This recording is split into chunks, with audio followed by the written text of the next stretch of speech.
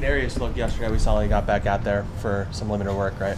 Yeah, he moved around well when we had him out there. He was limited, obviously. He was nowhere close to a full practice for him, but we were able to kind of get him off the trainer's field and kind of move around a little bit and see how he looked. But yeah, it's positive. How about Saquon and Kenny? Any chance you still holding out hope they could play? We'll release the official inactives, or the official rule outs and game status after today. We'll kind of move around a little bit with the trainers. Yesterday was better than the day before, kind of trending in the good direction. If it's not this week, we'll see where it goes in the near future. Does it hurt that the grass is wet? Like, would they be able to do more, Saquon and Kenny, if the grass wasn't wet? Like, does that make sense? Like, you don't want them to slip or whatever? That wasn't really part of it. And I'd say in terms of the drainage on our fields, that's not really – it rained the other day. It wasn't really wet for our guys on the field yesterday. How optimistic are you Kadarius could be ready by Monday night? He's got a little bit extra time this week, obviously, with it being a Monday night game. The plan is to bring him on the trip right now and see where he's at. But, he moved around well enough yesterday that, we'll plan on taking him on a trip. We always ask players if they were like fans of other players when they were growing up. But growing up in Philly, were you like an Andy Reid fan when you were younger? Yeah, I had a lot of respect for him. Really did. I remember when he came in, and I thought he did a really, really good job right away of getting the team moving in a certain direction. I remember, he was one of the few coaches I actually watched his post-game pressers. Living in that city, there's kind of only a couple channels, and most of them are sports talk radio anyway. So you kind of grow up, whether you're riding into school or whatever you're doing, you listen to a lot of talk radio. So it's a very sports-centric city. There are a lot of things you kind of pay attention to. I remember they kind of referenced a few of his post-game pressers early on. So I started paying more attention to him at a young age. If kind of the game was over, turn over off Merrill Reese and kind of listen to what Andy was saying. And it was interesting to listen to how he said it. He's a guy that, I don't know if he remembers this, but when Harbaugh was actually still, in Philly as special teams coordinator, he was a guy that actually Amos Jones, I was GAing for him, took me down during our summer break, went down and watched the Eagles, some of their OTAs, watched them practice, see how they operate, being around their team and that nature right there. So there are different exposures I had with him, things that he probably wouldn't remember. But a ton of respect for him, absolutely. We know a lot about the influences of guys you worked for, but just as someone who I'm sure keeps tabs on the whole industry, is there any coaches that really stand out that influenced you as you were kind of coming up beyond the ones you worked for? Yeah, more than I can name right now, and a lot in different ways. Now, some guys influence you more in terms of how their teams play. Some guys maybe because how they address publicly, and you kind of see the persona.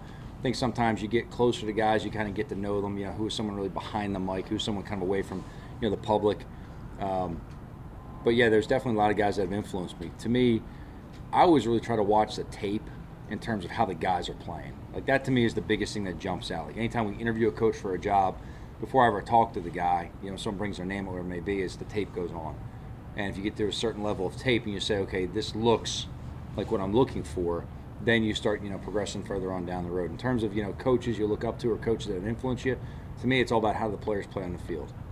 They sound, they discipline, they play hard. What's it look like? You've played some big games in that atmosphere in Kansas City. What do you tell your players of what to expect? Well, I think you keep it more centric on this one here, but when you talk about the environment anywhere, which we touch on, which to be honest, that's something that's kind of evolved throughout my experience in this industry. I've coached for a lot of guys who you never touched on where you're going. You never even focused on whether it be specifics to the other team. You never really worried too much about the stadium and the environment where it is. And then worked for a couple guys who, it's part of what you're going into. You talk about the weather. You talk about the officiating crew. You talk about the stadium. You talk about the fan base. Let them know everything going into it so it's not a surprise on, whether it be Saturday afternoons at time or Sunday, Monday night, whatever it is. And you kind of address that more. So we talk about, like everything from, hey, these are tight sidelines. The fans are right on you there. To some guys, they could relate it more to maybe college they play. If you play at Florida, the Swamp, they're tight sidelines. A lot of our guys have experience playing through the SEC in those stadiums. Talk about the noise in the stadium. It's a very loud atmosphere. Now, how does that affect you? You're still only playing 11 on the field, right? But there is noise you have to go ahead and mitigate. You've got to communicate through that. Substitutions come off the sidelines. Communications on the field. Communications within checks into place. Communication post-snap, or whatever it may be. So you got to make sure the communication's right. So that's why we go ahead and we use noise at practice. Just to make sure that we're fighting to make that communication and, really overemphasizing every detail of it is important. Ultimately comes down to the players on the field and how they execute. But in terms of the atmosphere out there, look, this is a great fan base. I mean, it really is. It's obviously a historical team. There's a lot of history in that city. A lot of great things have happened in that stadium. There's certain stadiums in this league that are very neat to walk out to. I've only been in Lambeau once, but I can tell you this, it was kind of built up to me beforehand. I went out there for the game, and I was like, you just walk out there, you say, yeah, it's a special place. It's just different being there. Arrowhead's one of those places. You walk out there, it's got a different feel from some of the new stadiums, got a lot of history to it. The fan base is out there, they got the drums banging. There's a whole lot of things that kind of tie into it right there, so it's a pretty cool atmosphere. Joe, we spent a lot of time asking you what you don't have on the offensive line. This guy's missing, this guy's missing, this guy's missing. It looks like you're going to start the same 5 guys in the same 5 spots for the first time in any game this year. 7 games, 7 different alignments. Looks like that's going to change. Should that help cohesion-wise? I think sometimes that's looked at externally more than maybe us internally. We expect all of our guys to play anyway. I'm proud of how all the guys are working, the progress they're making. I think the offensive line guys are doing a great job coaching and getting these guys prepared. So, in terms of, the same group carried over, you don't want to lose any of your players, but at the same time, next man up, you got to go, you got to operate, you got to function. So I haven't really thought too much, to be honest with you, about it's the same group 2 weeks in a row. It's just kind of get our guys out there and get them playing. What's BMAC giving you guys on defense since he got here? He's still on the practice squad, obviously, but I would imagine, based on his role last week, that he'll be up again this week. Yeah, you know what? Since he's been here, he's a very focused player. You can see the experience carry over. The communication right away jumped out with him. You could tell right away just in practice last week that there were things, just natural things. He didn't have every call or check for us right away, but he could call out certain things based on alignments, tips, tendencies, just from being in the league of what it may be. So the communication jumped out right away. You also kind of just see him in meetings preparing, and you can tell he has a system and a process he follows. A way he takes notes, the way he, checks back on things, the questions he asks, are very in tune. The communication he has with the guys sitting next to him, making sure he's around guys he's going to be communicating with on the field. He brings an intensity to practice that showed up in the game last week. That's something you really like. Obviously, I've known this guy through the league, playing against him, competing against him. Having him on your side, you can see the success he's had and why it happens. This guy prepares extremely well, and he goes out there and he plays freely because he's prepared. Do players notice when a guy who's got his skins kind of comes in, the Pro Bowl, the 100 tackle seasons, do they notice and gravitate to that? I'd say so. I think you can see just, whether it's a young guy who's kind of looking at an older guy who's done it, or maybe an older guy who, you turn around and say, okay, this guy's in this room now, here we go. Yeah, I think it's been a positive influence. I think when anyone comes in with that, that definitely grabs your attention. But I think beyond that, it's more about how the guy handles himself and prepares. There's a lot of talented guys go to different teams, and you hear kind of horror stories at times that they go in there and it causes, some kind of division, dissension, whatever it may be. It causes issues more so than helping. I think when a guy comes in with the right team attitude and prepares the way that like BMAC has, that actually helps the team, brings them together more, and really helps the team go ahead and play more as a unit. I thought last week defensively, that's something we did, and we played as a unit. And to be honest with you, that's something BMAC had mentioned. We were talking as a team and talking with the players. It's something he brought up in terms of, what was valuable to him as a defense was being part of a unit. Now he hadn't been with us for anything but a week, but obviously, he prepared last week, got in the game, made some plays for us.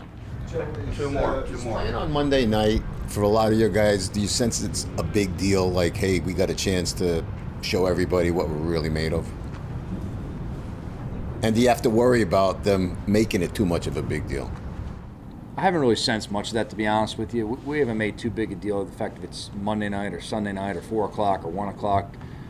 I think the thing you have to realize is every game can be seen anywhere at this point, right? Every game's on TV. It's everything we nationally broadcast. You get the red zone for all the games on Sundays. Everyone's going to watch Sunday Night Football. Everyone can watch Monday Night Football. Everyone's going to watch Thursday Night Football. So, we've already played Thursday. We got Monday. To me, it's you're just playing a game. To me, it's you're playing a game in terms of building up the time of the game or whatever it may be. I don't know if that's relevant for how we're going to go out there and perform. So I think ultimately players like playing under the lights, to be honest with you. I think they do. I think when the lights go on, guys just naturally like playing in those. I like those environments as well. There's just something about the buildup of the day that's pretty nice on that. But in terms specifically to your question about the Monday night, I haven't sensed that, and we haven't really made too big a deal about that. One more. I was just going to ask about Will Hernandez. He's the one guy who's played every snap. Right. He played every snap for his first 3 years here until he got COVID. Just how has he played this year, and how important is that availability? I think Will took on the challenge of moving to the right side, which he played the majority of his career on the left side. And that's something he had to really go ahead and get used to, and he's done a good job. He's really embraced it. He's excelled at it with us. He's made a lot of improvement for it. I think him being on the field for every snap comes into a lot of things. But I think one thing is you look at the way he worked in the off season, the prep work he did, how he really worked on changing his body, and improving a lot of things. And that's carried over this year. He's been a real good player for us. He's given us a lot of leadership. You know, Will's not the most vocal. He can be vocal, but he's not a chatterbox. He's not just running around just saying things to say it. So when he speaks up, they listen.